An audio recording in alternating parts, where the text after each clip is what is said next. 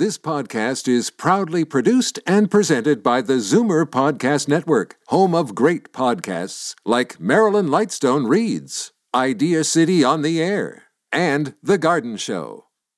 You're listening to an exclusive podcast of The Conspiracy Show with Richard Serrett. Heard every Sunday night from 11 p.m. to 1 a.m. on Zoomer Radio, the new AM 740. You're listening to an exclusive podcast of The Conspiracy Show with Richard Serrett. Heard every Sunday night from 11 p.m. to 1 a.m. on Zoomer Radio, the new AM 740.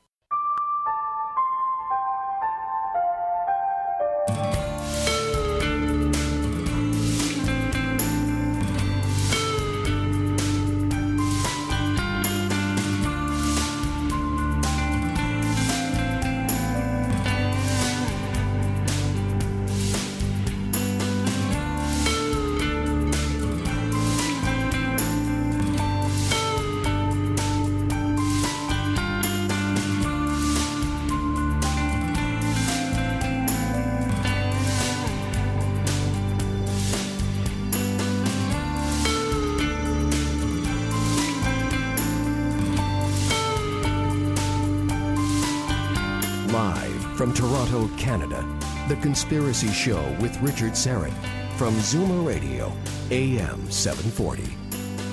And away we go. Welcome to the Audio Imaginarium. Come on in, weary traveler, hang your cloak on a peg, grab a stool, and come gather around the fire. You are among friends. We are about to launch a brand new format here on the Conspiracy Show. It begins in moments with our panel. Tonight, media scientist Nelson Thal and independent researcher and host of the popular podcast Conspiracy Cafe, George Freund, will join us to discuss whether the Trump train has derailed. Also in Hour 1, a theoretical physicist from the University of British Columbia has done the math, and his verdict: time travel to the past is possible, at least mathematically. Dr. Ben Tippett will be here to talk about what his time machine would look like and how it would operate. He calls it the TARDIS, which should sound familiar from you fans of Doctor Who. Back in the 1980s, the Soviets developed a Doomsday device with the chilling nickname Dead Hand. And guess what, folks? They still have it, and by all accounts, it is still operational. Blogger, editor Jason Torchinsky has that story, and he'll join us later in the hour. And a quick heads up, in the second hour, open lines. We will institute an open line segment the first half hour of Hour 2 every week. That's the plan going forward anyhow. And also in the second hour, the story of CUBESat for Disclosure. This is a low Earth orbit mini satellite that hunts for UFOs, or will hunt for UFOs. It's been funded, and the gentleman who orchestrated the crowdfunding campaign for CUBESat for Disclosure, Dave Schock, will tell us more. Quickly, let me introduce the boys in the band, as always, on the Flying V Gibson guitar, my technical producer, Ian Robertson. On the Rickenbacker bass guitar and occasionally the theremin, Albert Vinzel, and finally on the Hammond B3, Ryan White, who produces my weekly radio feature, Strange Planet. Now, it is time for our weekly remote viewing experiment, What's in the Box? And if you'd like to participate, please use the Twitter feed at Richard Serrett, S-Y-R-E-T-T, at Richard Serrett. Use the hashtag TCS Remote. You must use the hashtag TCS Remote. All right, dear listener, focus your attention. Here are the coordinates. The object is sitting in a cigar box to my left, on the studio desk, here at Zoomerplex, 70 Jefferson Avenue, in the Liberty Village neighborhood of Toronto, Ontario, Canada. There, you have the coordinates. Now, focus. Let the image form in your mind. Allow the shape, the color, the texture to form in your mind. You can tweet me your answer at Richard Serrett. Again, use the hashtag TCS Remote. TCS as in The Conspiracy Show, and we'll do the reveal just after the bottom of the hour. All right, it's time for our panel. Tonight's discussion: has the Trump train derailed? In recent weeks, supporters have been disheartened, particularly after the cruise missile attack on Syria. They see Breitbart publisher Steve Bannon's role being diminished. Son-in-law Jared Kushner, some see as more of a liberal elite establishment, having his father-in-law's ear. Has Trump, the populist disruptor, been co-opted by the globalists? Here to discuss, a good friend of the program, media scientist and official archivist for the late Marshall McLuhan, Nelson Thal. Nelson, welcome. How are you, my friend? Just terrific. This is great.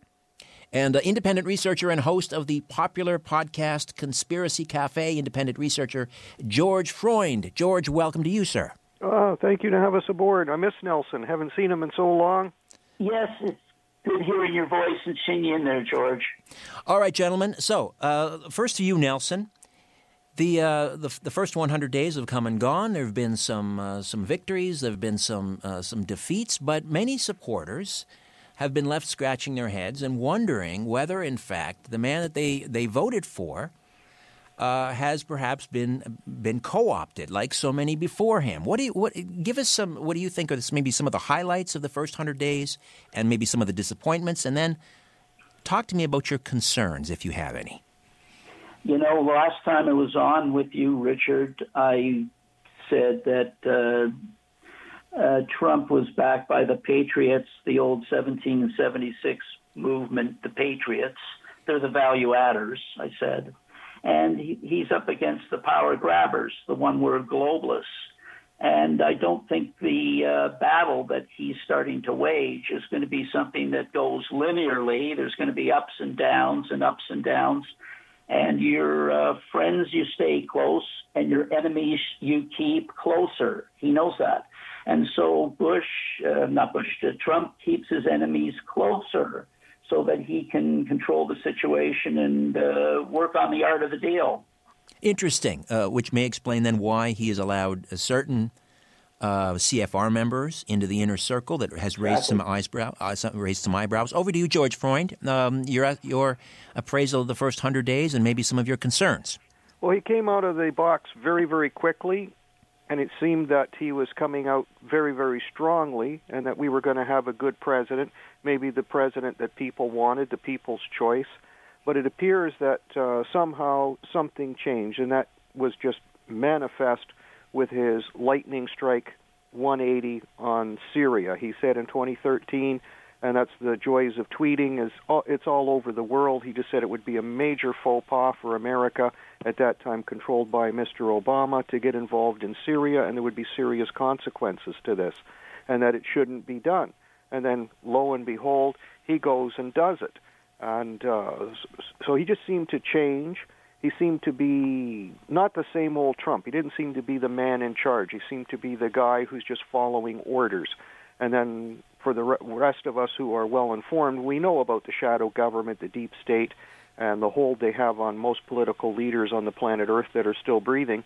And we know that something happened to him, that he just changed. And then to follow through on the most trivial false flag attack, this sarin gas attack, it was almost comical.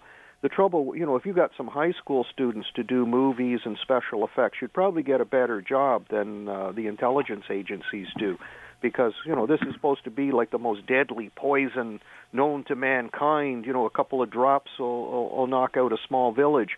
And people are handling the bodies later barehanded without any protection. Well, you can't have it both ways. Either this is the most dangerous thing known to mankind, or it's not. Well, it's an interesting point, George, but I don't, not to put too fine a point on it, but I even Assad and the regime in Syria, as far as I know, acknowledged that the attack took place. What they said was, though, that it was the terrorists that had bombed the warehouse facility that housed the chemicals. So they weren't denying that the attack took place. They simply said we weren't responsible for it. And I agree. To me, it doesn't pass the sniff test. Why would Assad, after essentially being told by Trump and Rex Tillerson that he would be allowed to stay as far as the Americans were concerned. Also, with the aid of Putin, it would appear that they were turning the tide in the war against the rebels. It made no sense whatsoever for him to suddenly launch a chemical attack against his own people. Especially when you have fighter bombers and all the other toys of the military, you don't need to do that. High explosives are very, very effective coming out of these fighter bombers. Right. Let me get Nelson Thal back in here. Nelson, your reaction when the cruise missile attack was launched, what were your thoughts? Did you think that perhaps Trump had capitulated to what George referred to as, the deep state, the shadow government? No, I don't disagree with George. There was a change. But I think that you got to look at what Trump said. He said that he was draining the swamp. He said that he inherited a mess. And, when you inherit a mess, a lot of times you have to do things suddenly at first, which is just a one-step action.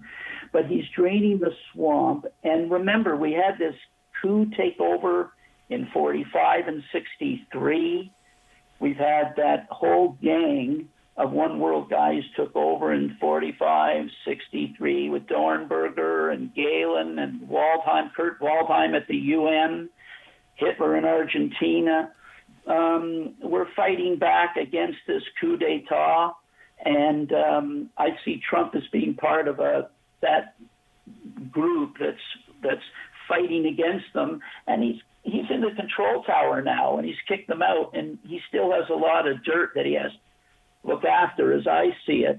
And I don't think what I see is happening disagrees with George. I think there is a change, but I don't think that Trump's lost his understanding and his identity and his purpose. Media scientist Nelson Thal and the host of the Conspiracy Cafe, George Freund, join us here on the panel on The Conspiracy Show. Has the Trump train been derailed? George, to Nelson's point that Trump's strategy here in terms of allowing certain CFR members and so forth into the inner circle, and some of those appear to have his ear, that this is Trump's strategy to keep his enemies closer. Do you buy that? He doesn't have any choice but to keep them closer. And part of the risk that Alex Jones put up the other day is there is a move afoot to take him out. There are continuity of government plans where if the majority of your cabinet and the vice president say you're unfit to command, they can take you out. They can vote you out, have Congress put together a committee to analyze whether you're fit to be president. And a lot of the extremely liberal media, especially the Atlantic magazine and David Frum, are pointing out that that's on the table, and they'll do anything they can to get him out of power. My other big concern with Mr. Trump is he's good friends with Rupert Murdoch, and Rupert Murdoch has extensive oil interests in Syria, as well as, Mr. Rothschild. So that's a serious concern that, okay, your golfing buddy, I sent you a picture of them where they're all on the golf cart, and Trump's taking them along the course, and Rupert Murdoch's in the back with his feet up, and it's just, hey, boy, twice around the park and then shine my shoes and bomb Syria. Well, my understanding is in terms of the oil deposits in Syria, they're not expansive, and that industry is in its infancy. So I don't know. You may be right. I don't see that as being an overarching concern about the oil reserves in Syria. I may be wrong about that. Nelson, very quickly to you. What do you want to see going forward from Trump to confirm in your mind that the Trump train is still on the rails? I think that he is a art of the deal man, wants to try and put together the biggest deal in the planet. And he's talked about it. It's no surprise. He said it. He wants to do this deal with Abbas and Netanyahu and bring about a peace pact, 7-year peace pact in the Middle East. And that's what he has stated is his goal. Whether he can do it, we'll only have to sit around and watch. I agree with George. The ruling elite, what he's saying they want to do, I think they've tried. From what I understand, there's been a number of major attempts sophisticatedly to take out Trump. And all I can say to George's point is he's gotten this far. I don't think he would have gotten this far if they hadn't tried to throw everything at him already. All right, quickly, George, just about out of time, Nelson. Maybe he'll survive. Okay, That's George, quickly, thing. very quickly in 15 seconds, what do you want? Final word to you, George. What do you want to see from Trump to reconfirm the Trump train is still on the tracks? I want to see him meet Vladimir Putin, and I want to see him bring the world to some peaceful resolution to our problems instead of always saber rattling. We're using nuclear weapons now, not sabers. All right, George, got to leave it there. George Freund, the Conspiracy Cafe, and Nelson Thal, media scientist, archivist for the late Marshall McLuhan. Thank you, gentlemen. I appreciate it. All right. When we come back, theoretical physicist Dr. Ben Tippett says time travel to the past is mathematically possible. That's up next on The Conspiracy Show. The truth is not out there. It's right here. The Conspiracy Show with Richard Sarrett from Zoomer Radio. You're listening to an exclusive podcast of The Conspiracy Show with Richard Sarrett. Heard every Sunday night from 11 p.m. to 1 a.m. on Zoomer Radio, the new AM 740. If you're sure your phone isn't tapped, call now. 416-360-0740 or toll free at 1-866-740-4740. Welcome back. Like a lot of you, as a kid, I marveled at H.G. Wells' novel, The Time Machine, and I watched reruns of Irwin Allen's television program, The Time Tunnel, starring James Dean and Lee Merriweather. Remember that? That's going back 50 years. I didn't watch it when it was in its first run, believe me. I watched the repeats. But time travel remains one of my all-time favorite topics. So imagine my excitement when I read about this recent paper published by my next guest. Dr. Ben Tippett is a theoretical physicist at the University of British Columbia. He's crunched the numbers, and his startling conclusion, time travel to the past is possible. He joins us now. Dr. Tippett, welcome to The Conspiracy Show. How are you? Hello, Richard. How's everybody out there tonight? Excellent. Are you well rested after our program on Coast to Coast last night? Whoa, I'm not built for these 2 a.m. phone calls. Well, you acquitted yourself quite nicely. That was it's a very difficult a topic to talk about, as you mentioned, particularly when it's mathematical formulas, and it's one of those things that's given to sort of illustrating it rather than talking about it. But you did a wonderful job, and your analogies were very apt and really cemented, I think, in a lot of people's minds how this thing will work. Okay, so let's talk about your conclusion and be clear that time travel to the past is mathematically possible, but not necessarily feasible. We should state that from the outset. Your analogy, your comparison was it would be it's possible for a snake to attend Harvard, but it's not likely to happen anytime soon. Yeah, that's right. Mathematically possible is an interesting way of putting it, as we did, in that it's something where we have mathematical models that describe it.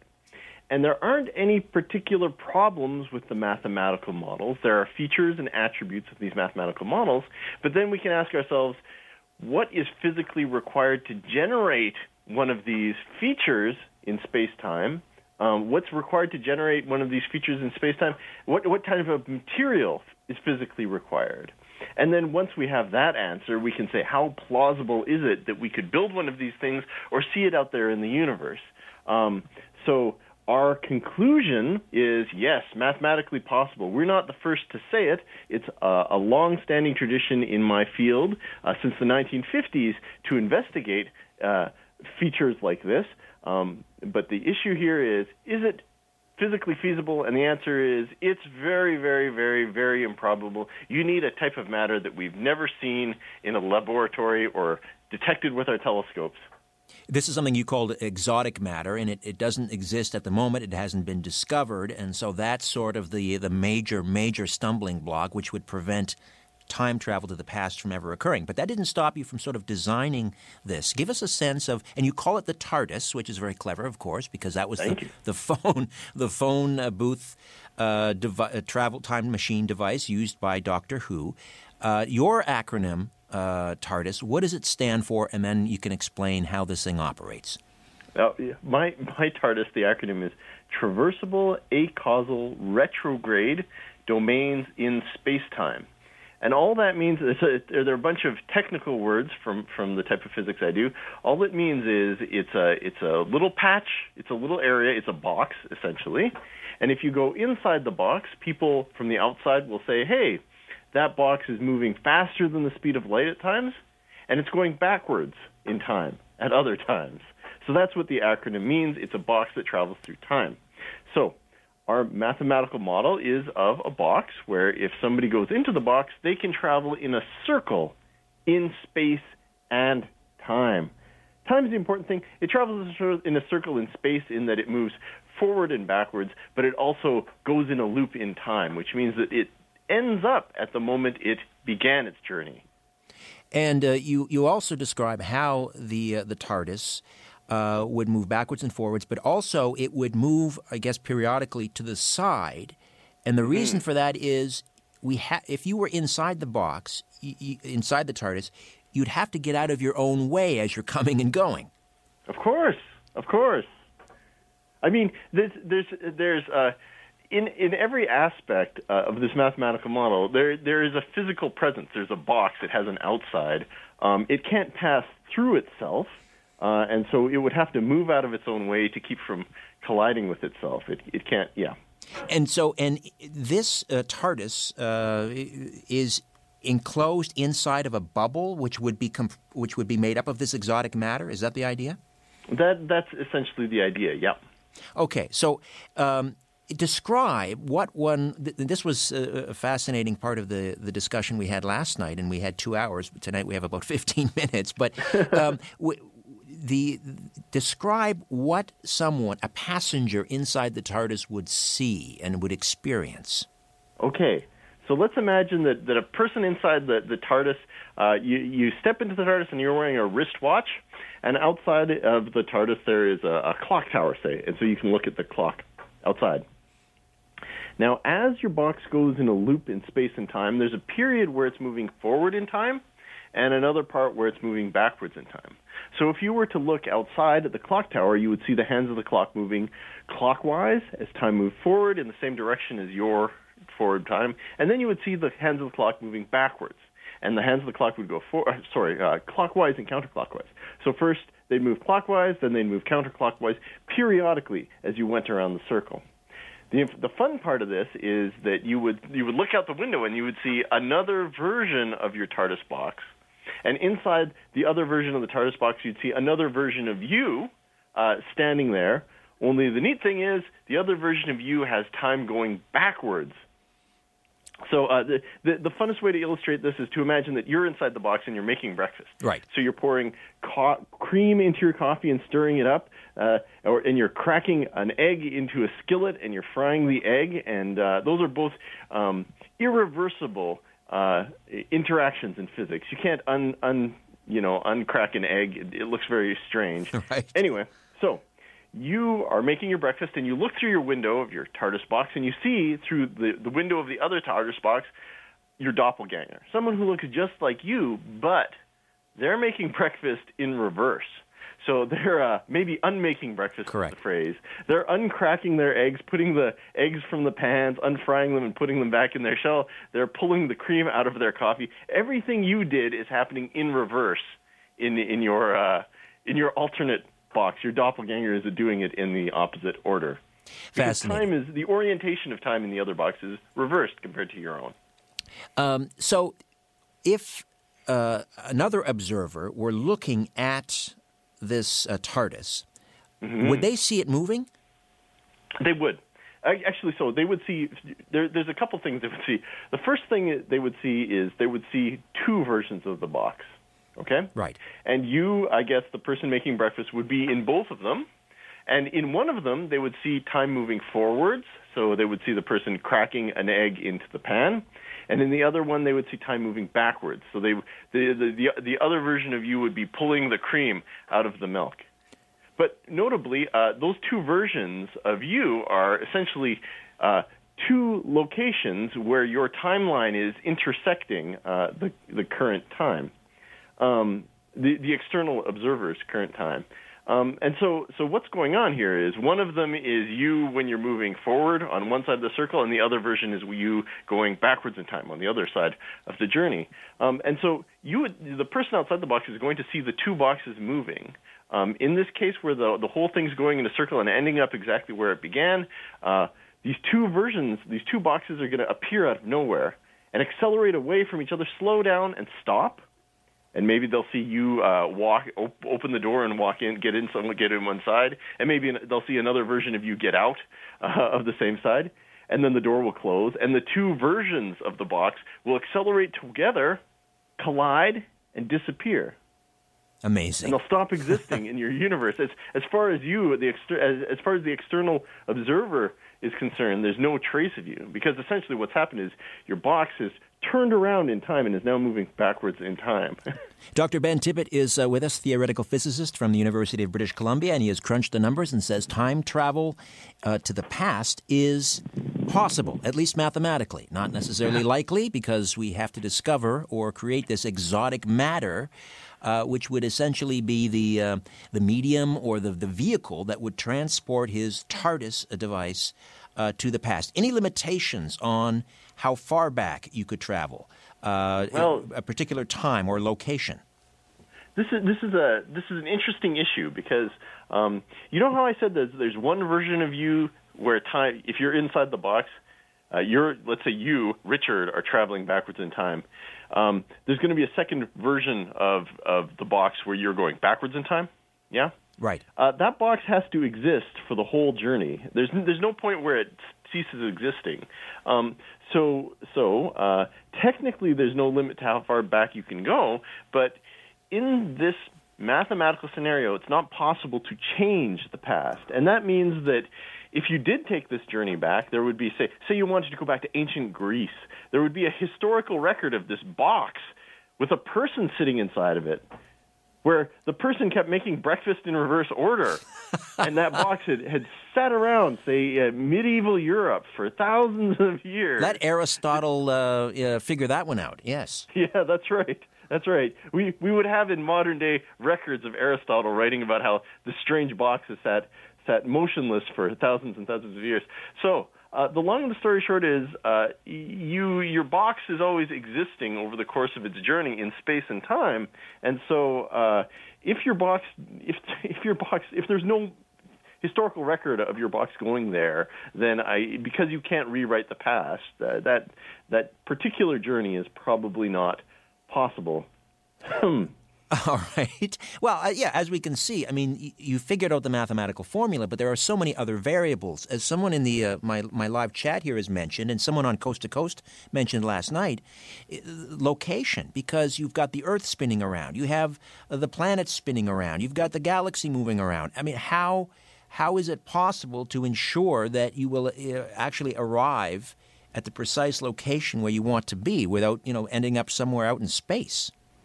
Well, this particular method for going backwards in time, it's not because your box is always somewhere. It's mathematically possible to generate a model where it sits on Earth, in spite of the fact that the Earth is moving around the sun and the sun is moving around the galaxy, etc. But that's not exactly the model we've done. In the model, the mathematical model we built, it consists of a box out in space where there's nothing, just going in a circle in time. And so it's actually much more complicated to add in all this rotation and proper motion if we're going to keep your box on Earth for the journey. But it's mathematically feasible given the technique we use to put it out in space. It's just easier to analyze if it's out in space. And we really wanted to do an analysis that was as simple as possible, that would recognize the strengths and weaknesses of this particular mathematical model that didn't get gummed up on additional complicated details. So mathematically possible to set one that sits on Earth and goes back in time to ancient Greece. Sure, you could do that. It's just a lot of work, and I didn't want to do the work. I admire your candor, sir. Dr. Ben Tippett is a theoretical physicist from the University of British Columbia. We should also mention your podcast. That's available at the website titaniumphysics.com, correct? That's right. It's the Titanium Physicist podcast. You can look for it on iTunes if you want. Just Google Titanium Physics. All right. Something also you mentioned, I love the way that you use movies, movie summaries to demonstrate your point or to illustrate your point. And we have sort of the Back to the Future version of time travel to the past, and then we have the 12 Monkeys version. Explain. Sure. Explain. Yeah, okay. So the wonderful thing about time travel, ever since H.G. Wells, people have been discussing in fiction what it's going to look like. And as a result, we have a whole library of metaphors, of storylines that people have watched and are familiar with that we can use to distinguish when we're explaining to people what time travel entails in this case. So, in my field, if you're going to talk about time travel, it's the field of general relativity, Einstein's theory of four-dimensional curved spacetimes. In this field, backwards time travel is mathematically possible, but if it happens, it has to obey something called the Novikov self-consistency condition. This came out in the 90s, I think, by a Russian, a Soviet physicist named Novikov. And the idea is that you can't change the past. If you go back in the past, you can interact with things, you can eat all the apples you want, you can stomp all the butterflies you want, but doing so will not change history. In fact, your having gone into the past will be part of history. It's already baked into the equation, right? That's right. And so the best way to explain this is in terms of movies. So like you said, Back to the Future is the time travel movie that everybody loves. It's the one I loved the most when I was a kid. We all love it. And in it, Marty McFly is not allowed to change the past too much, because if he does, he writes out his own existence. That's the grandfather paradox. That's called the grandfather paradox. You can't, in the paradox, if causality is to be assumed, if free will is to be assumed, you should be able to go back in time and, kill your own grandparents. If you do, you will stop existing. Sorry, Ben, we're just about out of time here. Very quick, in 20 seconds or less, the 12 Monkeys scenario? 12 Monkeys, the guy, Brad Pitt, he gets sent back in time to catch, because when he was a kid, he saw some person who was partially responsible for this big flag, but it turns out he was chasing his own future self. In essence, you can end up with causal loops in time, but you can't change the past. That's where we're stuck in our theory of time travel. Dr. Ben Tippett, again, titaniumphysics.com. Titaniumphysics.com is the website. And congratulations on this paper, and thanks for spending some time with us. Love to have you back on. You're a fascinating guy. Well done. Thank you very much. Dr. Ben Tippett. All right, when we come back, the big reveal, what's in the box, and what else do we have going on? Oh, the Doomsday Machine, Dead Hand. Stay with us here on The Conspiracy Show. Keeping an eye on the New World Order. This is The Conspiracy Show with Richard Syrett from Zoomer Radio. To speak with Richard, call 416-360-0740 or toll free 1-866-740-4740.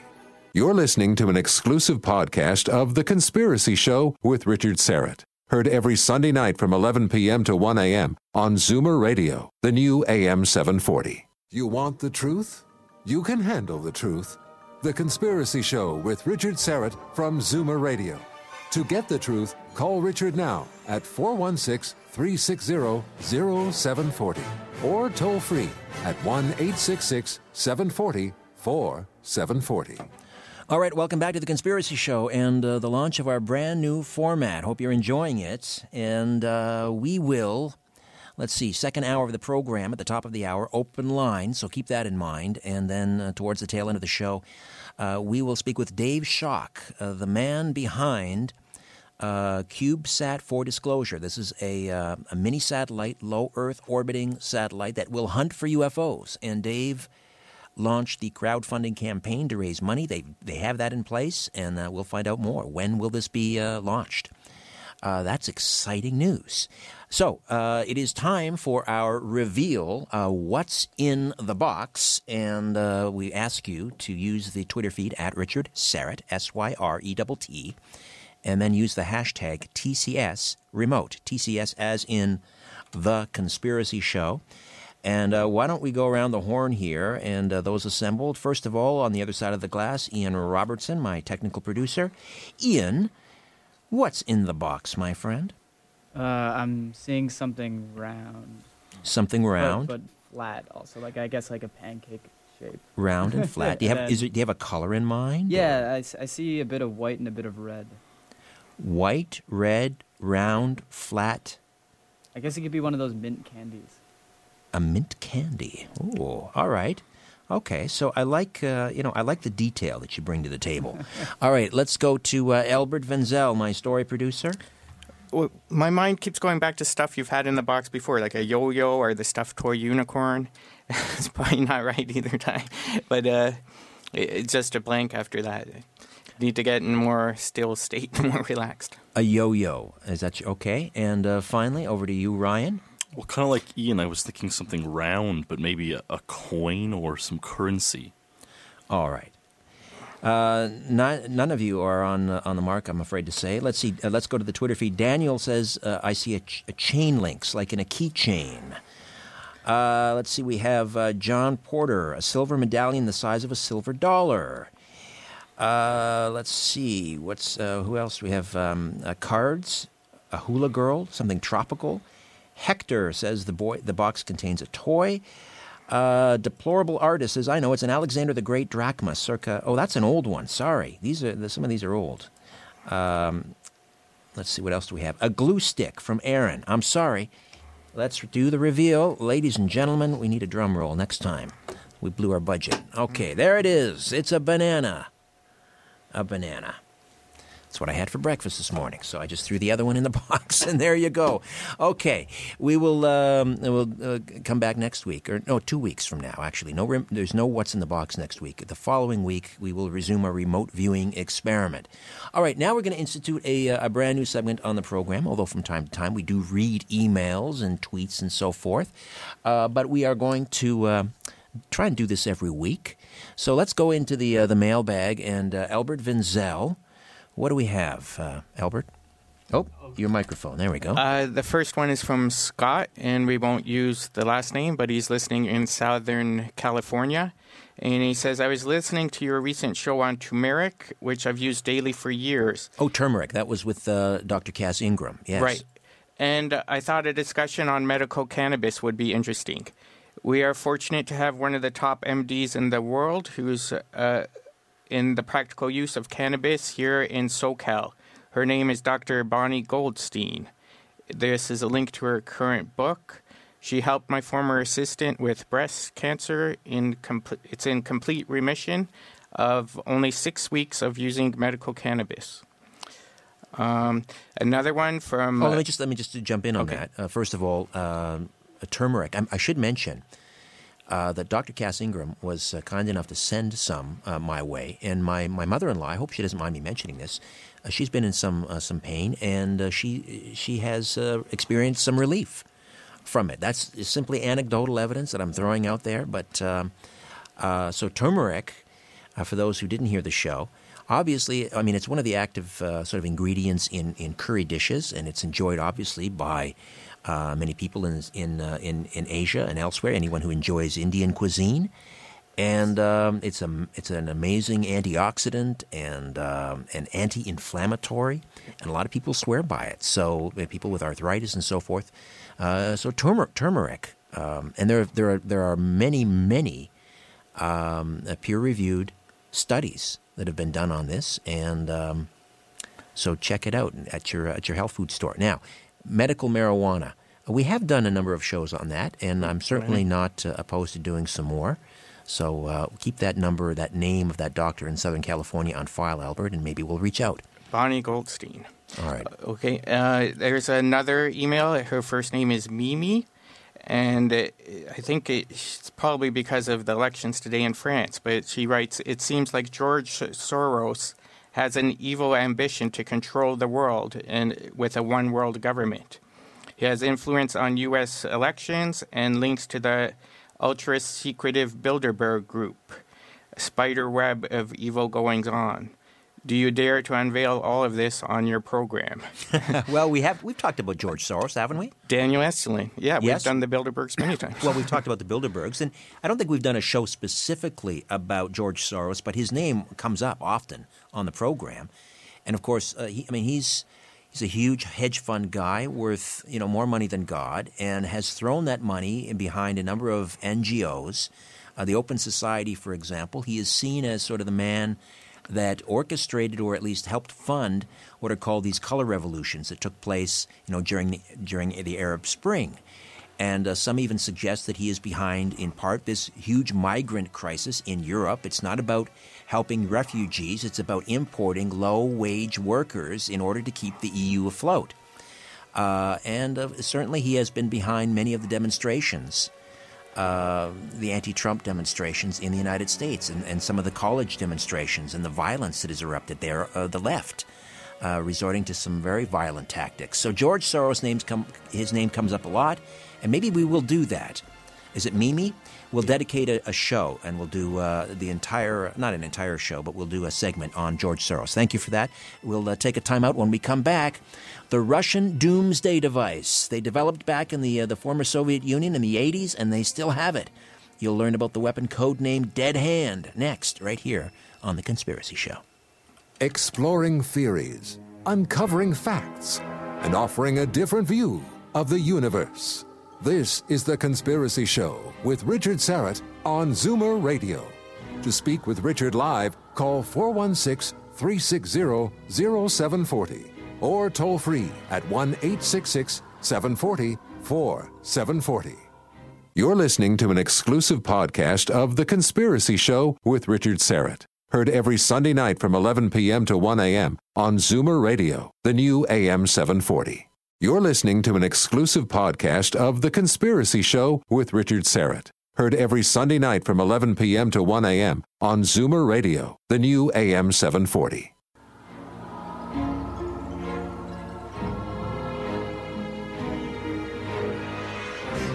Corporations, governments, and sometimes entire civilizations. What goes up must come down. And it lands on The Conspiracy Show with Richard Serrett from Zoomer Radio. Welcome back. I got to get my glasses fixed. I missed this on Twitter. Heidi and her husband correctly identified the object in the box, and she tweeted this 41 minutes ago. She said, "My husband and I think it's a banana."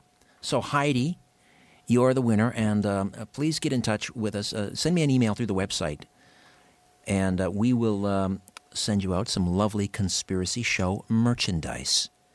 And you can check out the online store, T-shirts, mugs, phone cases, and so forth, theconspiracyshow.com, theconspiracyshow.com, and find the online store. Heidi, congratulations. Well done. You see, for those who don't believe in the power of remote viewing, we've had winners like the last 2 or 3 weeks, I think, haven't we, gentlemen? I think so. All right. If you've seen the Stanley Kubrick film, and certainly one of my faves, Dr. Strangelove, or How I Learned to Stop Worrying and Love the Bomb, you're familiar with the concept of a doomsday device, or Beneath the Planet of the Apes. Do you remember that? The idea is you have this ultimate nuclear weapon that guarantees nuclear devastation and retaliation if someone launches an attack against you. Well, the Soviet Union apparently developed such a device back in the mid-1980s, and by all accounts, it is still operational. It goes by the chilling codename Dead Hand. Here to tell us more is Jason Torchinsky. He's the senior editor of Jalopnik.com, and he joins us, I believe, from Los Angeles. Jason, welcome to The Conspiracy Show. How are you? I'm good. How are you guys doing? Excellent. Thank you. All right. So the idea of a doomsday device, one might say, well, wait a minute. The Russians have more nuclear bombs than they know what to do with. And the United States, the same. We've got submarines with nukes. We've got ballistic missiles with nukes. Don't we already have doomsday devices?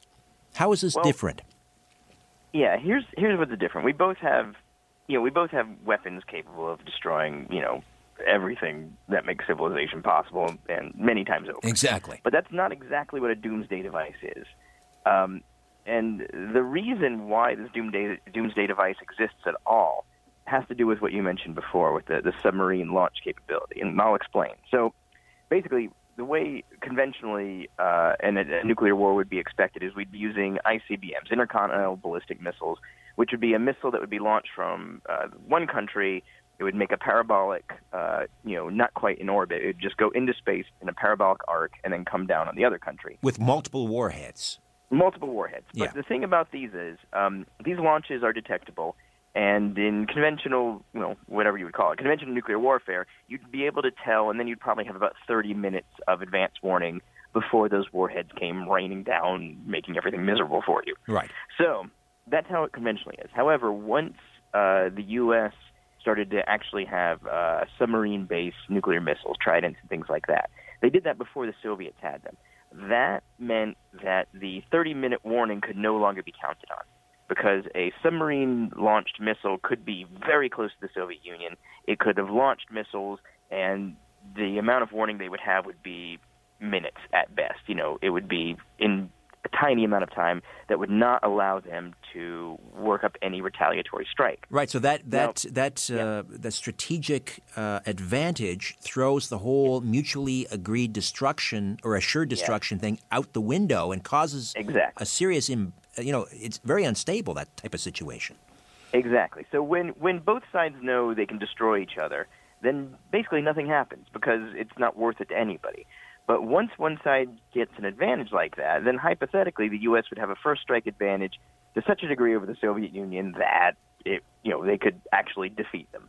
Now the Soviets realized this, and the Soviets didn't have at the time submarine launched missiles available, so they needed some way to get back to that stalemate, some way to get back to the mutually assured destruction, which basically is what was keeping that Cold War peace going for so long.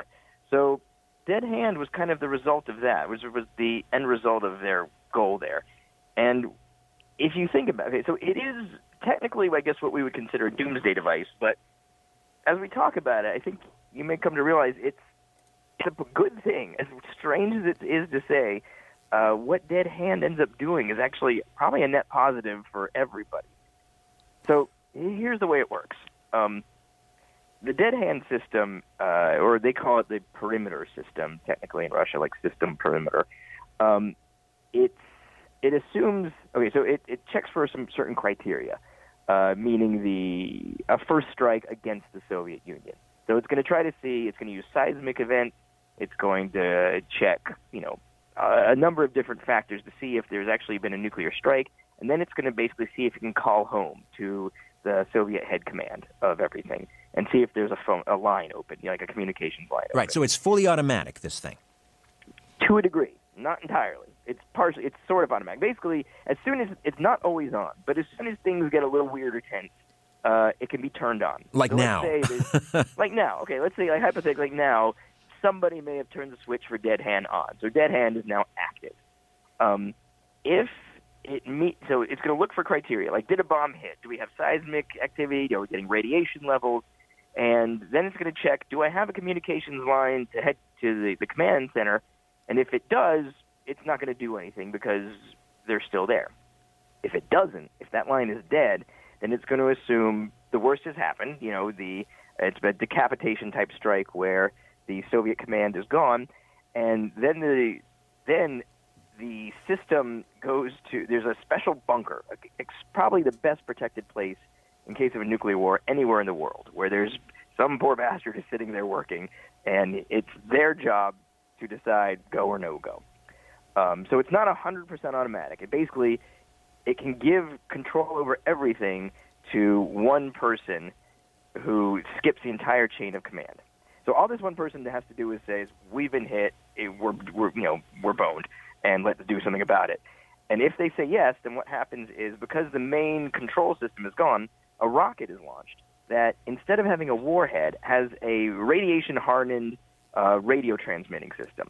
And this rocket basically flies over the Soviet Union, broadcasting out the launch commands to whatever's left. to whatever's available to launch and go to a preset of targets.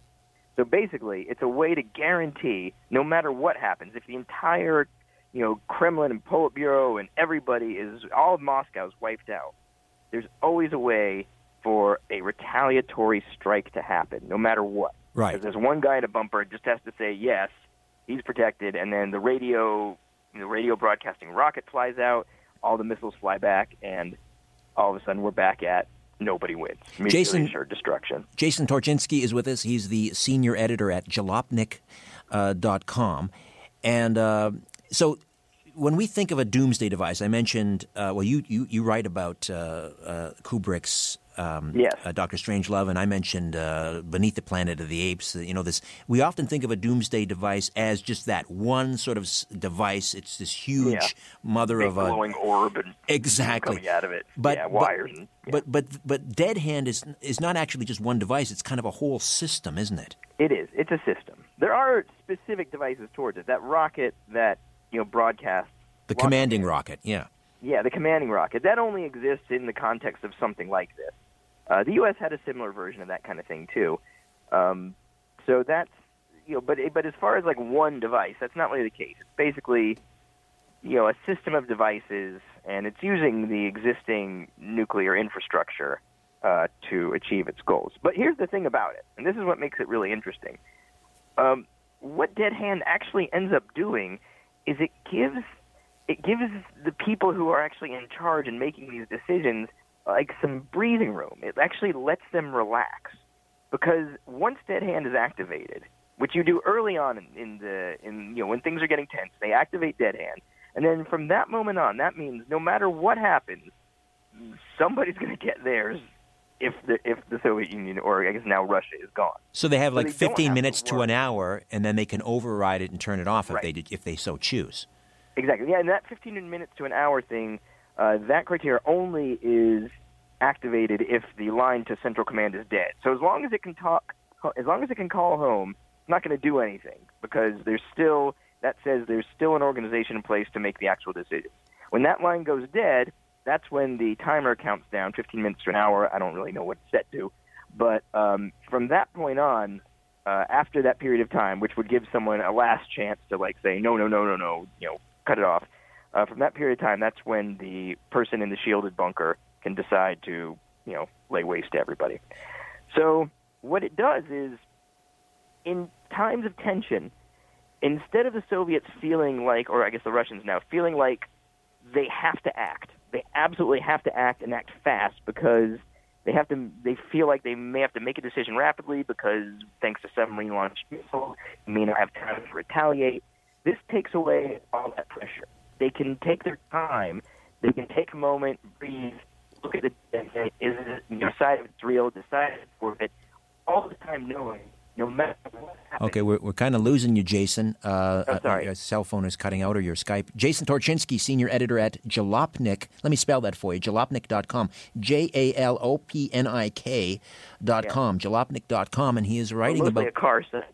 Yes, I gathered that, but this is an interesting sort of departure for you. You're writing about this doomsday device developed by the Soviet Union in the mid-'80s, still operational. We're just about out of time, but typically when we think of a doomsday device, it's something that you want the world to know about because you don't want them to try anything silly or foolish. And yet, this wasn't really known until it was kind of leaked by a former Soviet colonel, right? What's the point of keeping something like this secret?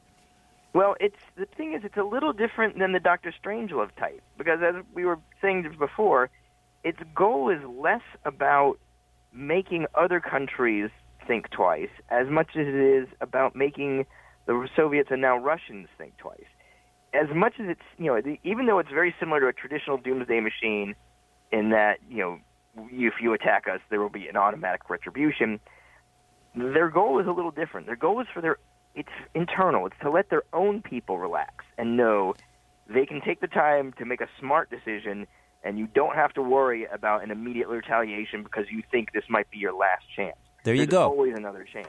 Dead Hand, the Soviet doomsday device. Who would have thought? A reasoned, very pragmatic and practical approach to sort of redressing the imbalance in nuclear war capability. and bringing back mutually assured destruction. Jason Torchinsky, senior editor at jalopnik.com. Thank you so much. We'll have you again, Jason. You were terrific. Yeah, I appreciate it. You guys have a great night.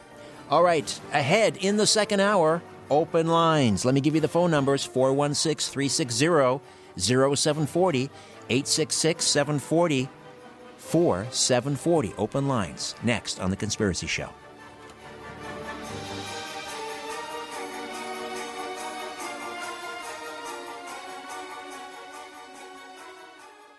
You're listening to an exclusive podcast of The Conspiracy Show with Richard Serrett. Heard every Sunday night from 11 p.m. to 1 a.m. on Zoomer Radio, the new AM 740.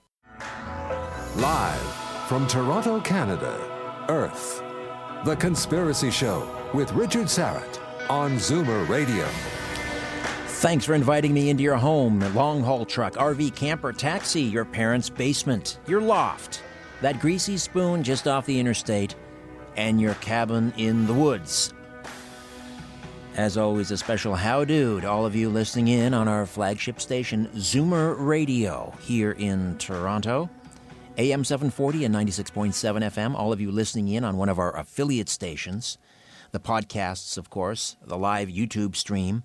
And incidentally, please subscribe to the YouTube channel, The Conspiracy Show with Richard Serrett. Hi to all of you who take the show with you on your mobile device with the Conspiracy Show app and the Zoomer Radio app, both free downloads. Wherever and however you're listening, I bid thee the warmest of welcomes, and I thank you for your fine company.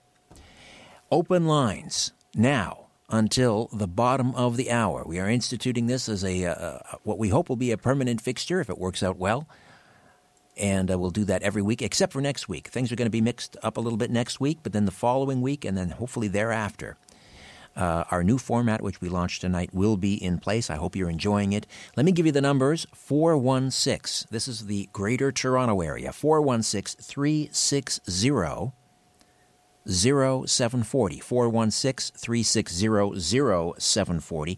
And toll-free from just about anywhere, 1-866-740-4740. 1-866-740-4740. Incidentally, next week on the program, again, we will deviate from the new format. We just launched it, and then we're going to change it. Sorry about that. Couldn't be helped.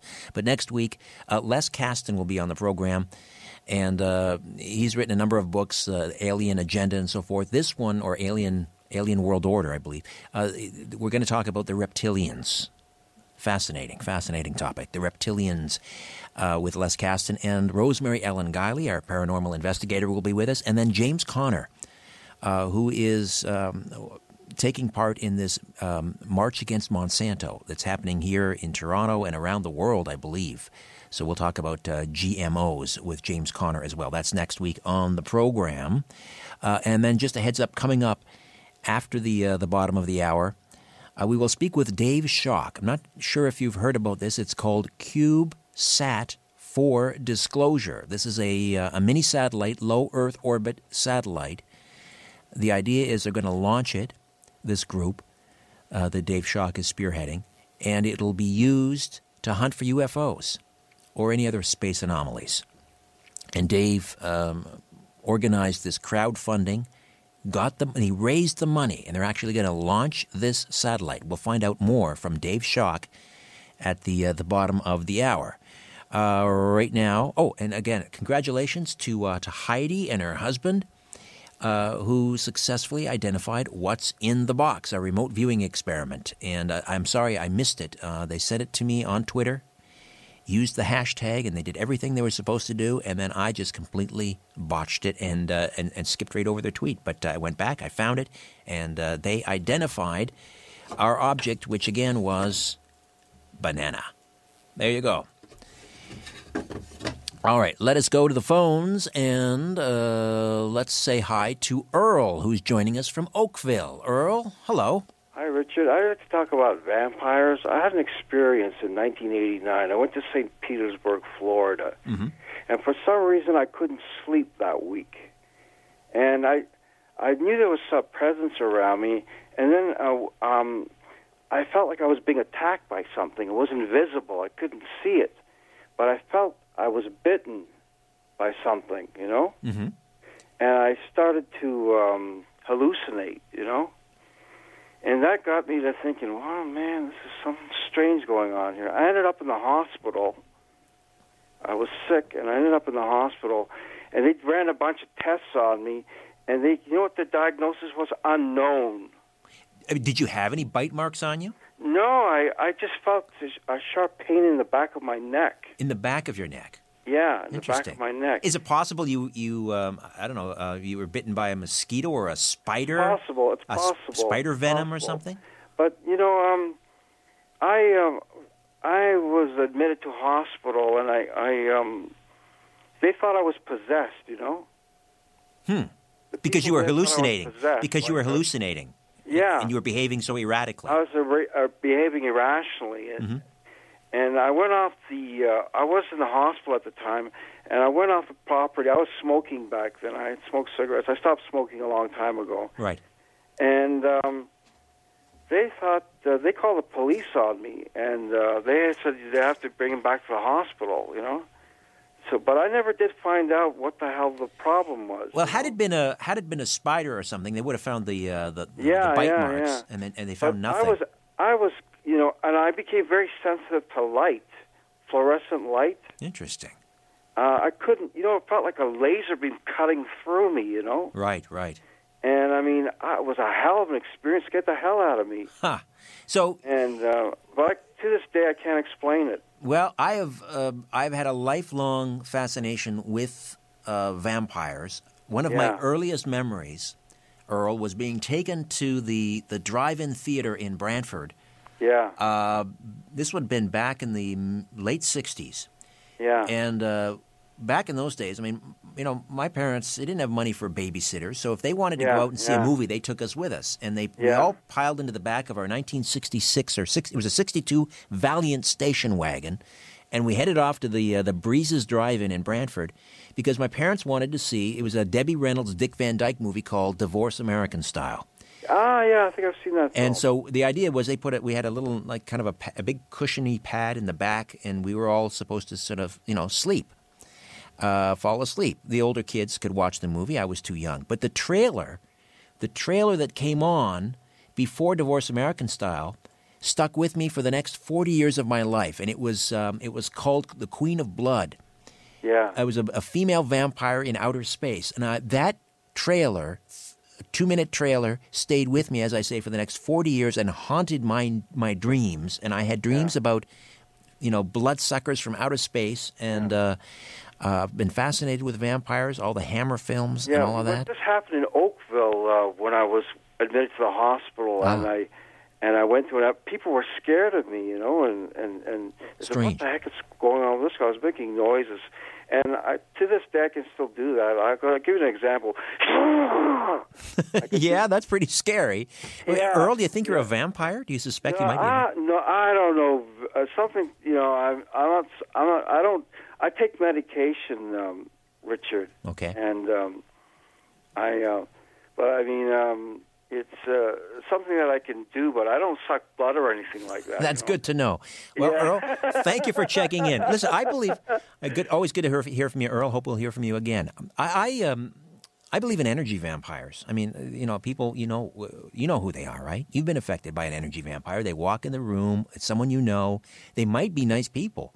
They might be a nice person, but for whatever reason, when you're around them, they drain you. Do you know what I'm talking about, Ian? Do you know somebody like that? Albert, do you know? Do you have any energy vampires in your life?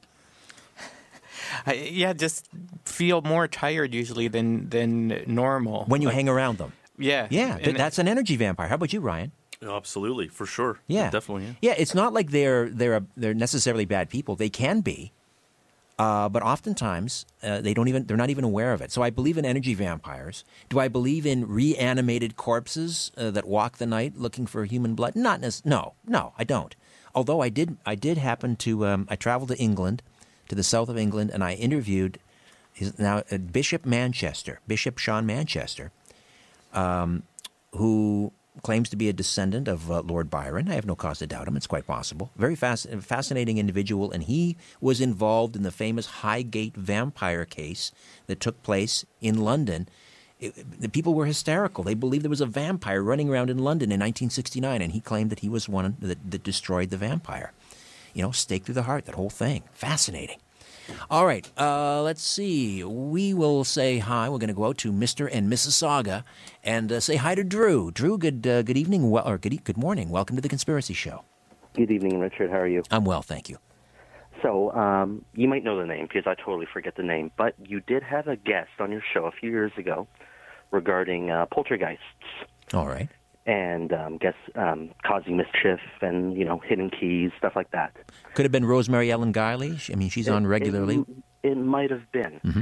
However, during your airing of that show, I was listening live on an old-fashioned radio with a physical switch plugged into the wall. Nothing with a battery or a touch screen, nothing like that. But while you were diving into that topic, and it frightened me a lot, the physical switch turned off. Whoa. So maybe you said something, maybe the guest said something that irritated something in the house. Quite possibly. Nothing has happened since. And I was discussing this with a few friends a couple days ago regarding ghost stories and experiences. And I always thought they were full of nonsense, but until it happens to you, yes. That one instant that it happened to me, it stuck with me to this day, and I just wanted to share that with you. I appreciate that, Drew. Thank you. Sort of in a related vein, whenever I have, not whenever, but oftentimes when I have Rosemary on the show and we talk about things like that, there is some glitch. Either her phone goes dead or there's interference, or sometimes on occasion I have to pre-record my interview with Rosemary because she's not going to be available live at that time. And we have difficulty connecting with her. We get her on, the line drops off, something goes, the computer goes kaplooey. It happens often enough, particularly when we're talking about things like poltergeists or the Ouija board or any of that kind of paranormal stuff. So, it does, it makes you think. And here's the thing, I talk about this stuff on the air all the time, but I've had one paranormal experience my entire life, never seen a UFO. I don't see ghosts. I may have seen something 30-some years ago, but that's it. But when people tell me about things that happen to them, and you can see the sincerity, they're either Academy Award-winning actors or they are being genuine. They experience something. What that something is, I'm not 100% sure, but I believe you. I believe that happened. Thank you. William is here in Toronto. William, good morning. Welcome to the Conspiracy Show. What's on your mind? Hello, Richard. I'd like to talk about here's a big long title here, electromagnetic microwave voice-to-skull mind control by remote satellite surveillance. William, we're going to do that. We've got the music creeping up, which means it's time to take a time out. Hold on to the line, William. We will talk about mind control on this program. If you've got a line, hold on to it. If not, jump on board, 416-360-0740, toll free from just about anywhere, 1-866-740-4740. The world is being pulled over your eyes. This is The Conspiracy Show with Richard Sarrett from Zoomer Radio. To reach Richard, call 416-360-0740 or toll free at 1-866-740-4740. You're listening to an exclusive podcast of The Conspiracy Show with Richard Sarrett. Heard every Sunday night from 11 p.m. to 1 a.m. on Zoomer Radio, the new AM 740. You're listening to an exclusive podcast of The Conspiracy Show with Richard Sarrett. Heard every Sunday night from 11 p.m. to 1 a.m. on Zoomer Radio, the new AM 740. This is no place for the naive or the faint-hearted. The Conspiracy Show with Richard Sarrett from Zoomer Radio. Welcome back. Open lines till the bottom of the hour. And then, for the last half hour of the program, Dave Schock will be with us, CubeSat for Disclosure. And this is a mini satellite, low Earth orbit satellite, to be launched. And it's designed to hunt for UFOs and other space anomalies. And Dave Schock was the sort of spearheaded a crowdfunding campaign. They have raised the money to launch this satellite. We'll find out more after the bottom of the hour. Right now, again, open lines till the bottom of the hour. William joins us from Toronto, wanted to talk about mind control. You mentioned voice to skull, William. Do you believe you are a victim? Yeah, I was until I figured out how to handle it. There's all kinds of these thoughts being zapped into my mind, and I said to myself, these are not my thoughts. Where are these things coming from? No one's going to believe a thing I say unless I do some research.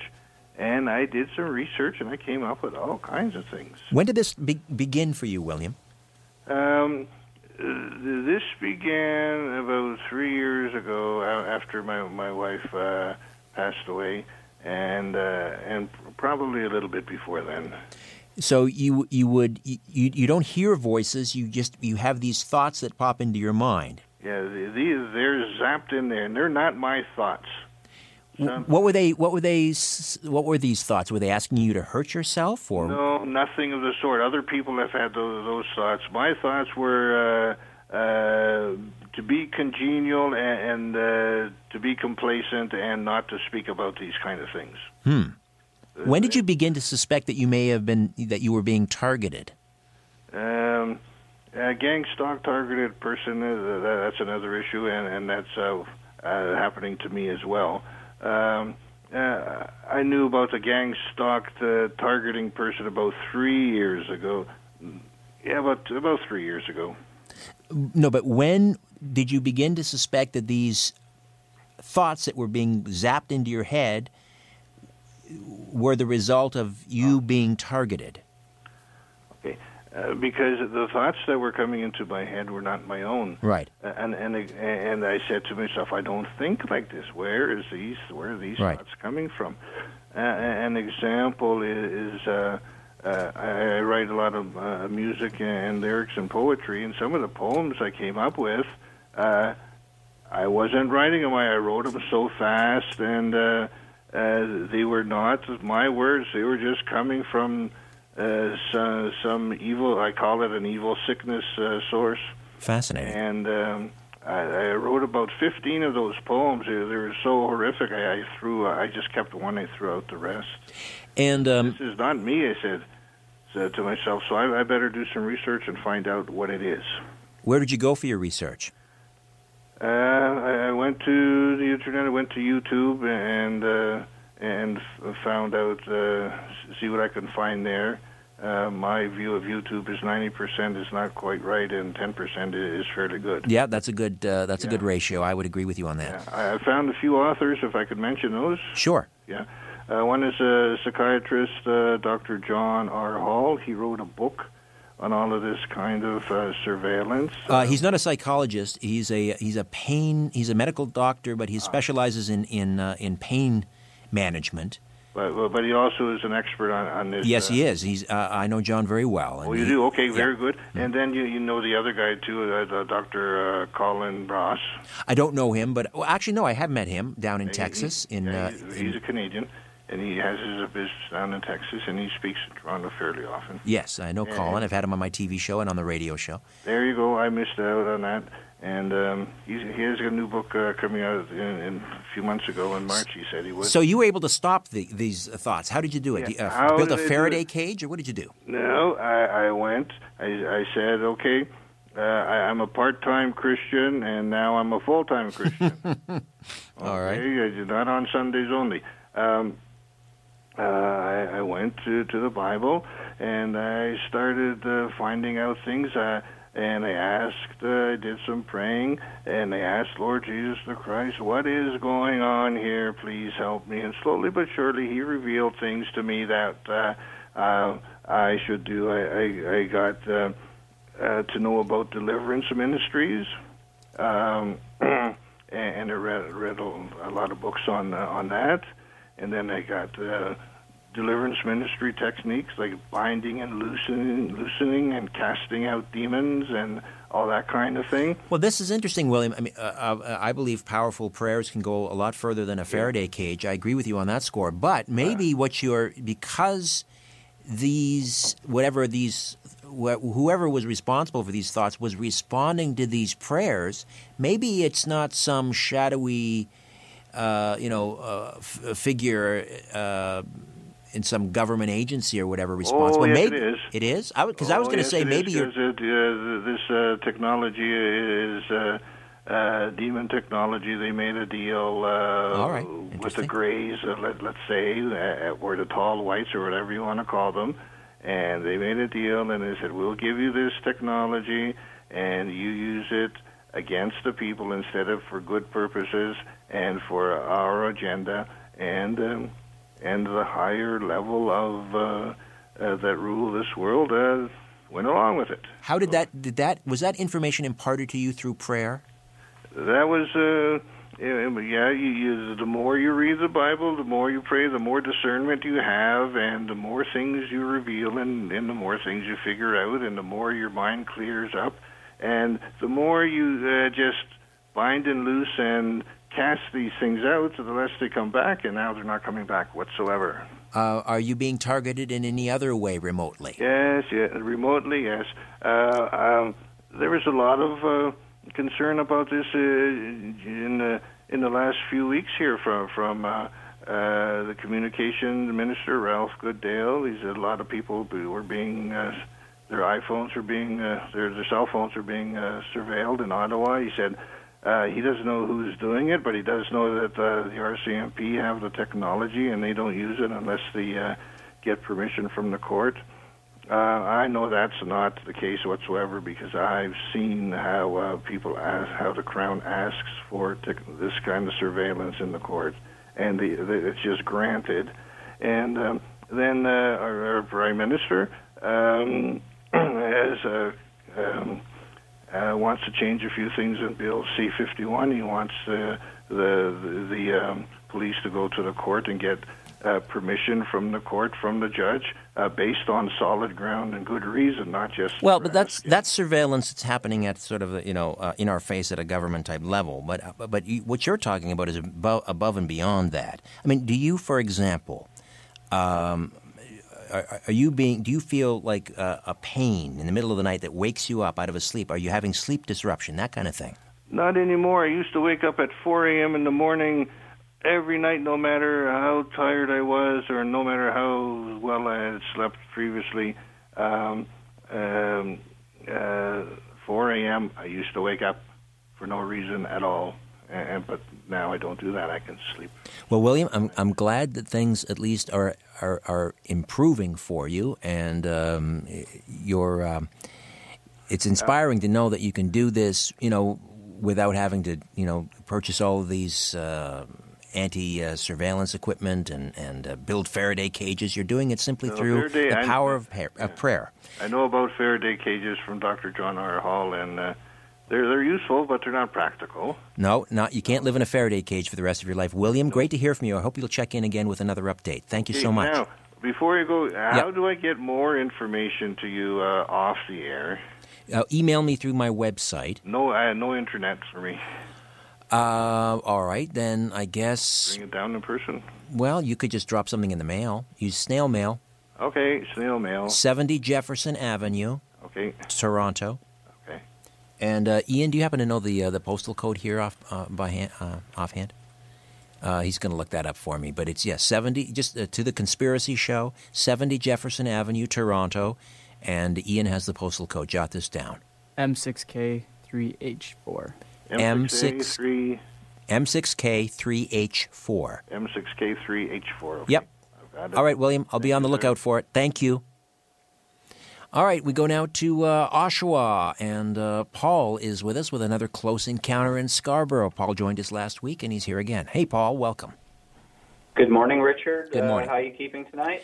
Very well, thank you. We just launched our new format, and I think it's going swimmingly. It's going very well. You have a great menu. All right, Paul, what do you have in store for us this evening? Another sighting? Oh, well, I just wanted to finish off the details from last time I spoke to you about the close encounter I had over Scarborough of the pear-shaped UFO with rotating lights around a larger light that stayed on, orangey yellow. Right, and you had multiple corroborating witnesses on this one as well, co-workers and so forth. Yes, and a stranger, of course, who had pointed it out to me. So when the UFO was out of sight now to the north, moving slow with a high pitch beeping sound. We went back to work, and I'm around car pickup, and after about 10, 15 minutes, we heard a strange whirling kind of sound, like above the sky, and Chuck, who was collecting carts, the witness, yelled across the parking lot, "Did you hear that?" And I said, "I heard that," and we got together. We looked around the sky. We could see a trail from the sky from the west to the east, approximately where the UFO had originally been. And we looked to the east, maybe as far as Pickering or somewhere beyond in the Durham region, and we noticed a bright red-white light going red, going white, pulsating very high in the sky. We watched for about a couple of minutes at most, and it went out and reappeared south, probably over the lake or bordering along the land and lake, and did the same thing for about a minute or two and went out. And so that was the end of what I had seen. And I'm just going to bring you up to another sighting that is very similar, and I hope any listener who is a witness who had seen this. It happened in the month of August. It was either 1988 or 1989. I was going down the Don Valley Parkway at 11 o'clock p.m. on a Friday in August, and I noticed motorists had pulled alongside the Don Valley heading south, and I could see them out of their vehicles looking and pointing towards the CN Tower, and that same type of object I had witnessed in 1977 was sitting stationary at the CN Tower, blue, green, yellow, red, with an orangey light in the center, just sitting there stationary at the CN Tower. I thought, well, from a distance, it may have looked like it was at the CN Tower, but in fact, it could have been miles away from the CN Tower. Rich, it looked pretty close to it. Right. Sitting there. I was floored by noticing the same pattern of lights as something you don't forget. And, there were a number of vehicles pulled along the side looking at it, that had seen it. Pulled it along the side of the Don Valley Parkway, heading south. Correct. Yes. Really? Yeah.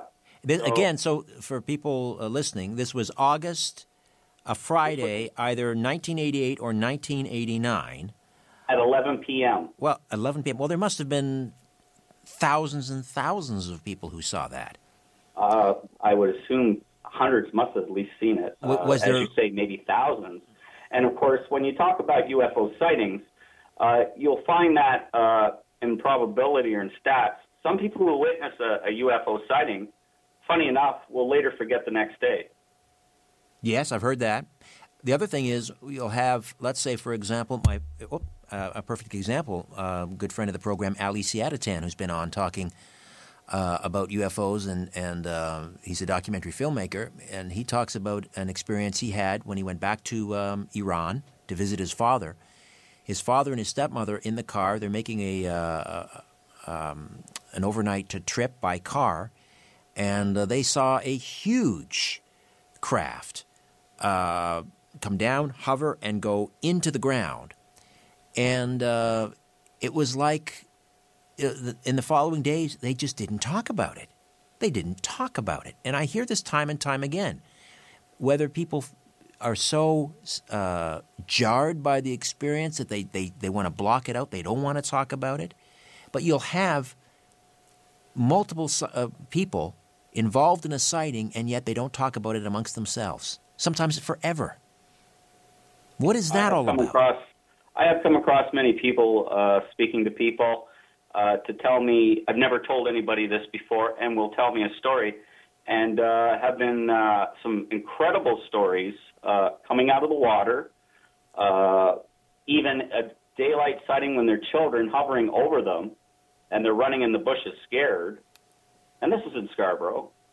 But I've heard a story of a fella in a village where the whole village was down there because it was a large UFO in the day over a lighthouse, and the next day it was like 95% had forgotten about the sighting. Paul, how many over the years, and you've been on the program many times, particularly early on when we launched this show, you were a regular caller. How many sightings have you had in total throughout your life? I would say anywhere between 500 to 600 sightings. 500 to 600. Why you? Well, that's the $64 million question. But I'm guessing it has something to do possibly, if you want to get to the root of it, of your soul. So you've heard there are new souls, there are young souls, and there are old souls. And these souls travel throughout many realms, many dimensions, and various layers where, this kind of understanding the way we live is a little more different than in other realms. And, of course, here I come and land on this planet just like anybody else. And I may assume that there are various cosmic families that are interested where their family souls are. Paul, I got to leave it there. I'm sorry we're out of time, but thank you for checking in again. I appreciate the update. Always fascinating to hear from Paul in Oshawa and his multiple UFO sightings. All right, Dave Schock is standing by. CubeSat for Disclosure. Next on The Conspiracy Show, my name is Richard Serrett. Say hello on Twitter at Richard Serrett. Where there's smoke, there's The Conspiracy Show with Richard Serrett from Zoomer Radio. You're listening to an exclusive podcast of The Conspiracy Show with Richard Serrett. Heard every Sunday night from 11 p.m. to 1 a.m. on Zoomer Radio, the new AM 740. Loose lips sink ships. And sometimes corporations. Got something to say? Call Richard Serrett now at 416-360-0740 or toll free at 1-866-740-4740.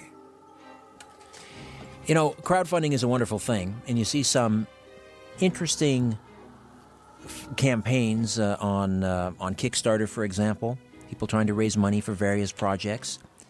It's not often, though, you see a Kickstarter campaign to launch a satellite intended to hunt for UFOs, but that's exactly what Dave Schock did. It's called CubeSat for Disclosure, Low Earth Orbit Satellite, the first satellite for UFO research, and Dave Schock joins us on the line. Welcome to The Conspiracy Show, Dave. Hey, thanks, Richard. Thanks for having me. Great. My pleasure. So, first of all, bring us up to the latest. You've raised sufficient funds, and where are you now in terms of a launch date? Well, we have raised a little over $30,000 so far, and the whole project was going to be right about $50,000. And we are still a little short because our data cost is really expensive. What it is, it's going to be around $30,000 a month, or $3,000 a month, pardon, for our data cost. And when you say data costs, Dave, you mean the satellite is sending information, data, back down to Earth. So in order to make the connection to the satellite on a monthly basis, to pull down that information, it's going to cost $3,000 a month. Yeah, it sure is. And that's where we really do still need donations to help out. We have a site set up, and you can go to cubesat.tech, and you can read more about the satellite and all that's going on with it. The project manager, the fellow that come up with it, is Dave Cote. He's the one that come up with the project. See, back in 2008, I actually come up with the idea of putting up a satellite. And I went through the whole process, and it was going to be $200 million to do it. Oh, so many. I know. Lord.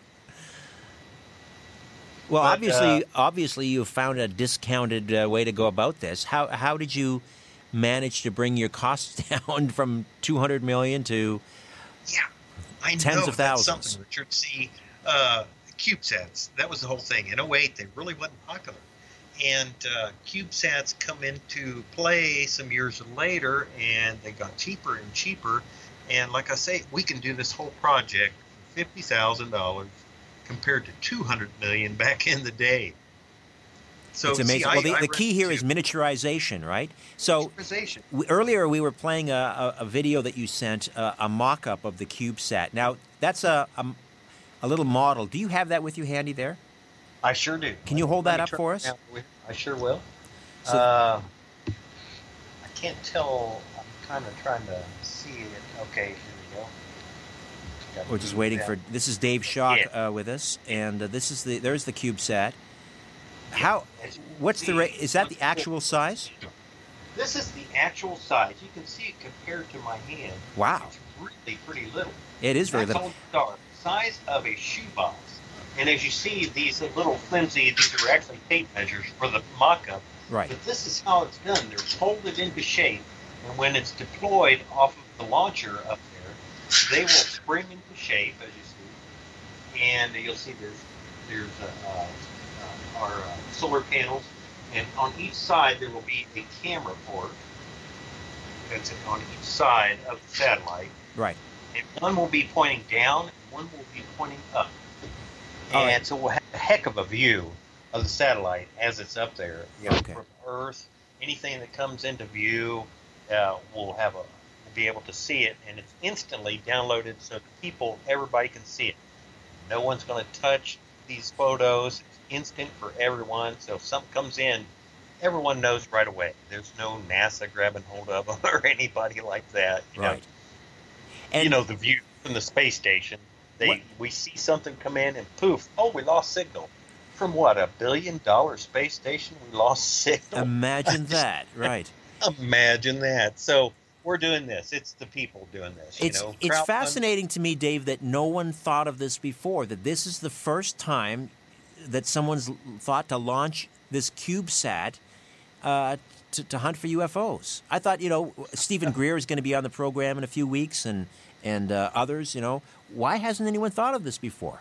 I know. I come up with it in 2008, but yet it was so expensive. And, I had been in contact with many in the UFO field during that, like James Fox, David Sereda. David Sereda even said that back then he was in touch with Dan Aykroyd. Dan Aykroyd even gave us a thumbs up back then, but we couldn't raise that kind of money. That was too much. Okay, and what's the CubeSat? The money you raised was for the launch, but what's the price tag on the CubeSat? Okay, like I say, it was a total of about $50,000 that pays for data and all. The CubeSat itself, the launch was $16,000. Okay, we've already paid it. We paid it to Interorbital Systems. They're out of the Mojave Desert at the Air and Spaceport there. They're the ones that are launching it, and they're a little behind. They're having a problem a little bit with some guidance and things like that, but we're looking at hopefully by the end of the year. That's what we're hoping. We should be in orbit at around 190 miles up. That's low orbit. Yeah. Even the space station is considered low Earth orbit. They're at 230 miles, somewhere around there. Can anyone launch a CubeSat? What are the restrictions? Yeah, actually anybody can. Many schools have done it and put them together as classrooms.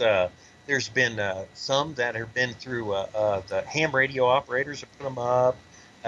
Anybody really can do it, especially for the price nowadays. I mean, we crowdfunded this, and like I say, we've got a little over 30,000. So we're hoping that we can get some more donations, help pay for this, because we're still behind. We have enough. We pay for the launch. The satellite is pretty well being built, but it's the data cost that's really going to hit us. $3,000 a month. That's a lot of money, right, just to send data back. Yeah. And just give us a sense of who else is involved in your team, Dave. So you have we have Dave Cote. He's the project manager to come up with it. Right. He's out of Vancouver, and we also have Curtis Hedges. Curtis Hedges is the owner of TBLN Films. He's done quite a bit of stuff in films with Jose Escamilla. Oh, yes, Jose, talking about rods. I know Jose. Oh, listen, Dave, stay put. We're coming up to a break here. Sure. On the other side, Dave Schock, CubeSat for Disclosure. They've got the money, most of it now, to launch this miniature satellite. They need a little bit of help with the data costs, about $3,000 a month. We'll tell you how you can donate, and more of our conversation coming up on The Conspiracy Show. Don't go away. Big Brother is listening, and so are you, to The Conspiracy Show with Richard Serrett from Zoomer Radio. To speak with Richard, call 416-360-0740 or toll free 1-866-740-4740. You're listening to an exclusive podcast of The Conspiracy Show with Richard Serrett. Heard every Sunday night from 11 p.m. to 1 a.m. on Zoomer Radio, the new AM 740. Peering into the shadows, where the truth often hides. You're listening to The Conspiracy Show with Richard Sarrett from Zoomer Radio. Welcome back. Dave Schock is with us. Spearheaded the crowdfunding campaign on Kickstarter to raise money to launch a mini satellite. It's called a CubeSat into low Earth orbit, about 190 miles up there, just below the International Space Station, which is also in low Earth orbit. And the idea is this would be the first satellite designed to hunt for UFOs. And earlier, Dave held up this little mini satellite. It's literally the size of a shoebox. So what that means is instead of a $200 million price tag to launch kind of a standard-sized satellite up there, you bring the cost down to about $50,000, which includes building the mini satellite and launching it. And it will be launched by this company out in the Mojave Desert. Did we lose Dave? Oh, I'm still here. Oh, there you are, Dave. Okay, good. Yeah. Excellent. How can people? You still need kind of a constant source now of income or revenue, rather, for the $3,000 per month for the data. It costs a lot to do that. It's amazing. The data costs $3,000 a month. Well, how are you going to monitor this option. thing? How are you going to monitor this thing? Because, let's say a UFO comes into view and it snaps. Is it video or photographs it's going to take? This will be photographs. What it is, these are HD cameras that will be taking photos every 5 seconds.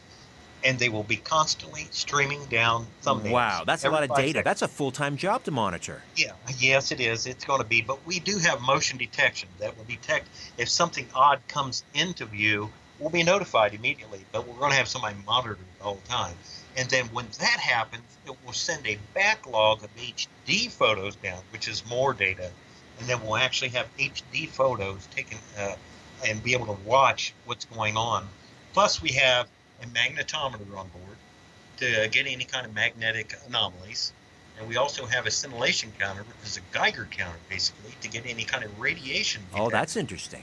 So, yeah, it's not just cameras. We're actually, if we see something fly into view and fly through its trail and get a magnetic anomaly or a radiation, we have even more confirmation.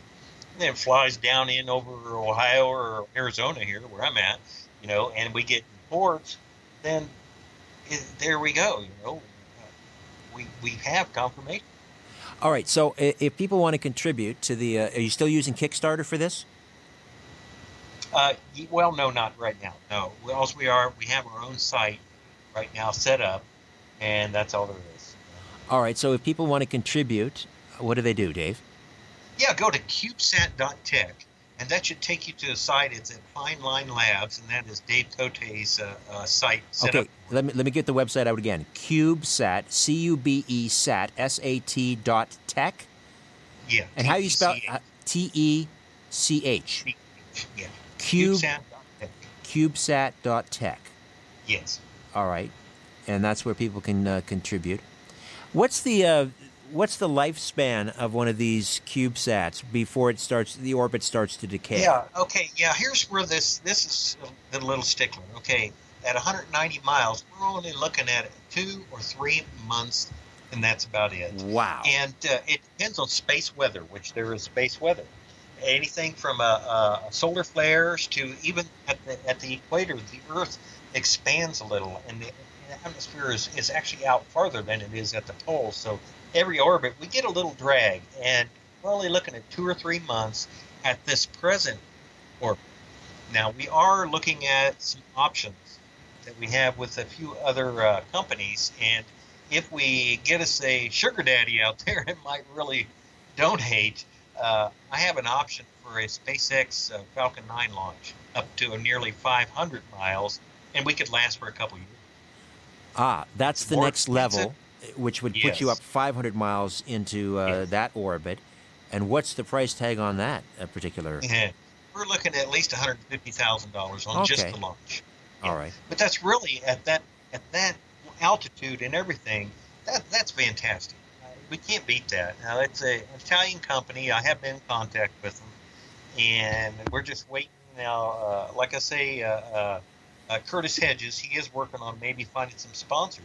If that comes into play, we will have enough to put it up at a higher orbit, and there we go. We may be up there for a year or so, and find us a few UFOs. Yeah, you need a benefactor with deep pockets. I listen. No pressure, but Dan Aykroyd, if you're listening, this is something you should be able to get behind. I would think a lifelong, fascination with UFOs. Sure. Into this, more in the UFO community.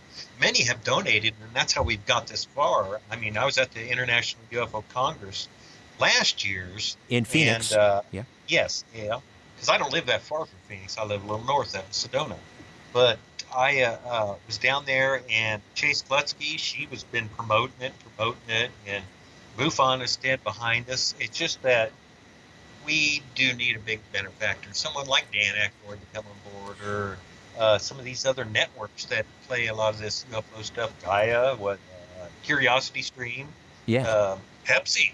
I mean, they did that video on the Black Knight satellite. What was it, last year? A little short video they did on it. So they're interested. So we just need someone. We'll put a little watermark Pepsi on the picture there. All right. Come on board. Yeah, I think it's a brilliant idea. Dave Schock is with us, and it's CubeSat for Disclosure, launching a mini satellite in low Earth orbit, hunting for UFOs. They've raised money to build the CubeSat, which is the size of a shoebox. It's going to be equipped with high-definition camera, and they are ready to launch out of the Mojave Desert. The only thing they need now is some help with paying the monthly fee for data. I mean, this is going to be taking photographs every 5 seconds and sending them back down to Earth. So it's about $3,000 a month. And again, the website is CubeSat.tech. C-U-B-E, CubeSat, short for satellite, S-A-T.T-E-C-K. Sorry, T-E-C-H. T-E-C-H, CubeSat.tech. Let's grab a call here. Michael in Thornhill. Good evening or good morning. Welcome to The Conspiracy Show. You're on with Dave Schock. Go ahead. Thank you. Dave, I was wondering about your capabilities about this CubeSat. I live in a little area just north of Toronto called Thornhill, and, it's a little bit of a hot spot for UFOs. I'm wondering, will your machine be able to target certain areas that are considered hot spots on the Earth? Excellent question, Michael. Dave, can you focus your lens on particular hotspots around the globe? Okay, well, we don't have actually a zoom lens, so it'll be taking a general picture. And now, you've probably seen the video feed from the International Space Station. It will be similar to that. We won't be able to really zoom in, but we will be over all the hotspots because we'll be orbiting every 90 minutes. So we're going to end up covering the entire globe eventually, like the space station does. So, the hot spots, let's hope that something happens at that time. But for zooming into the actual area, no, we're not really able to do that. But, we'll be able to cover the area. Like, there's hot spots right here where I live, supposedly. I've never seen nothing here, but I'm sure we'll at least get some photos over it. If I could ask you again, Dave, could you hold up the mock-up of the CubeSat again, so people watching on the live YouTube stream can see it? Dave Schock is with us, and he is the man who spearheaded the crowdfunding campaign to raise money for this miniature satellite, low Earth orbit satellite that'll hunt for UFOs. And again, Dave, do you have you don't have a firm launch date, but do you have a kind of a rough idea? Is it going to be before the end of the year? We're hoping before the end of the year. We really don't know. I'm in contact with them often, and they've just been a bit behind. They're actually part of the Google X Prize to the moon, so they're actually sending something to the moon here coming up early next year. So, they're a pretty good company, and they stand behind us. They love the UFO stuff. They're really interested in it, and to have a rocket company that stands behind you like that is pretty good. And we also have been in talk with maybe crowdfunding one other mission, and that is possibly sending CubeSats to image the moon. Once and for all, for us. I've already got a price from them. It is pretty steep, but we were talking about sending 3 CubeSat satellites to the moon to image the entire moon for us to see it other structures or anything like that, like people have said, we'll cover that even. So Brilliant. that's our next. Let me ask you, Albert, can you put Dave full screen here so he can get a Control went to Studio D. I don't know what that means, but anyway, we're working on it. We're going to try to get a full screen image of you, Dave, so you can hold up the satellite again. If not, there'll be pictures online and so forth. And people, where can people see the video? The video that you sent us of the mock-up. Where can people see that? Oh, I didn't actually send a video of the mock-up. Oh. Dave Cote has the actual video of the exact satellite. He has been working on it, and he sent out a small video here, it was about a month ago. We have your full screen, Dave, if you can hold that up again. Yeah, we have you up on the full screen on the YouTube stream. Okay. All right, we'll have a look at that in a second. The size of a darn shoebox. Ain't that something? In all the technology, you can see the solar panels will be on the one side. It will have a camera port here. Right. And one on the other side, so we get up and a down view. And it's kind of open just to show that there's electronics inside. Right. This will be completely covered. What size of rocket do you need to put that thing into orbit? She's pretty good size. Yeah, she's pretty good size. I don't know the actual measurements of the rocket that they're using on this one because, like I say, they're still pretty new and they've been doing testing, and I'm not sure of the exact rocket that they'll be sending. But it's a pretty good size one because it's not going to launch just us. It's going to be launching quite a few different CubeSats at the same time. Oh, I see. Okay, there's multiple CubeSats being launched. That makes sense. Quite a few, maybe 12 or maybe even up to 20. It's hard to say how many they will actually launch out at the time. Now, I don't want to put ideas in anybody's heads, anyone out there listening, ne'er-do-wells out there, but are you concerned at all about sabotage? Because, there is this lid on the UFO secret, and, they're going to catch wind of this. No knock at the door yet. We have heard nothing. It's been silent. And we've been at this for over a year now. So I would have figured that if something would have happened, they would have said something, unless they got a missile sitting somewhere with our name on it. And that last photo we get says United States Army on the side or something as it hits us. So we'll at least have proof that they did it. But, we're hoping that there shouldn't be a problem. Excellent. I'm hoping. Dave, congratulations on at least taking it this far. I think it's a brilliant idea. You're to be commended. Let me give the website again. It's CubeSat.tech. CubeSat, C-U-B-E, SAT, S-A-T, .tech, T-E-C-H. They're looking for donations to help pay the data costs, $3,000 a month. Incidentally, Dave, have you been on Coast to Coast? No, I haven't been on yet. That's one of the shows I haven't been on. Let's do that next month, my friend. Yes, please. All right. You never know who's listening. All right, my thanks to Ian, Ryan, Albert. Back next week with a brand new program. Hope you'll be along for the ride. In the meantime, don't be afraid. There's nothing concealed that won't be revealed, and nothing hidden that won't be made known. What you hear in the dark, speak in the light. What I say in a whisper. Proclaim from the housetops. Move over, Aphrodite. I'm coming home. Good night.